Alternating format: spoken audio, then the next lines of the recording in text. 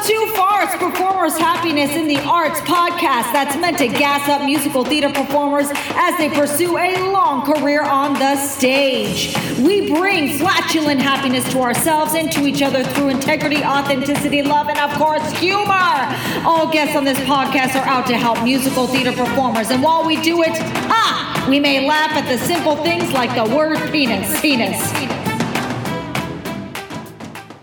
Hello, musical theater performers. Jenna Cantor here. I want to talk about recycling clothes. I have a friend, Larissa Klinger, Larissa, 2 S's. Definitely check her out because she has this down. This is legit what she does professionally with going to thrift stores and recycling clothes, basically getting thrift shopping. But the finds that oh my God, are incredible. And when we're talking about musical theater, even red carpet stuff, we really need to watch our pocketbooks because it can add up real fast. She has she gives, where can you buy it? On her vintage shop is Shop the Article NYC. Yeah, it's how it sounds. ShopTheArticle NYC.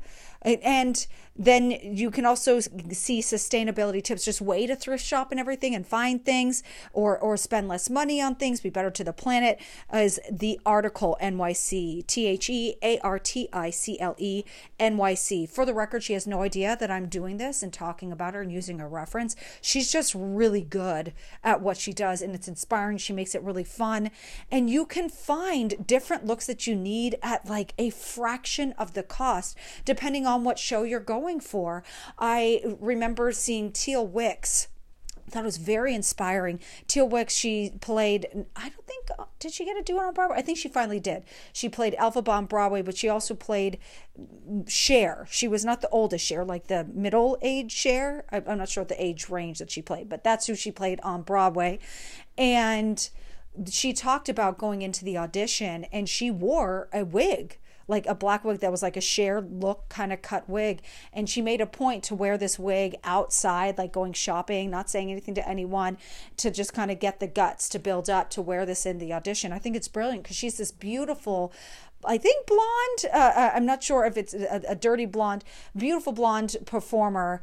And so for people to actually see, oh, she could pull off this look and actually be and become Cher was going to be like something she needed them to see, literally. And so she did this with this wig. And it just got me thinking, wow, if we're able to afford, which you can, if we're able to afford on a very low cost level, ways to, not just sit there and gamble the director and casting director's imagination and put when we go on for these auditions, the thrifting is where it is at.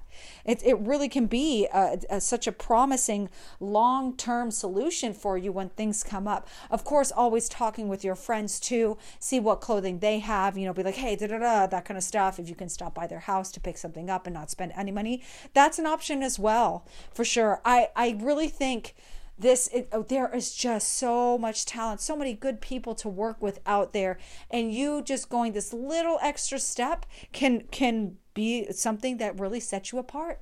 Just taking on the look even more. There are sometimes I see people say, oh, you don't have to, you can do a general thing. It's still putting on a gamble.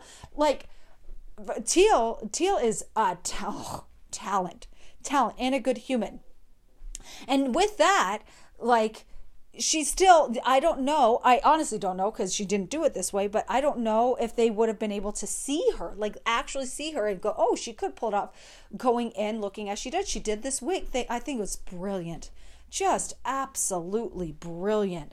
It can be, depending on what your choices are. Maybe it's not a wig, it's just an item of clothing.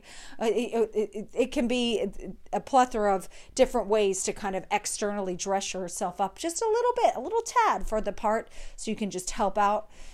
I just say go for it. Why not? It's something to explore. If anything, follow my friend Larissa's on Instagram, what she does in there. I think she also does put it up on TikTok as well. It's helpful. It's really cool. Really, really cool. That's it. Hope this is helpful. Take care.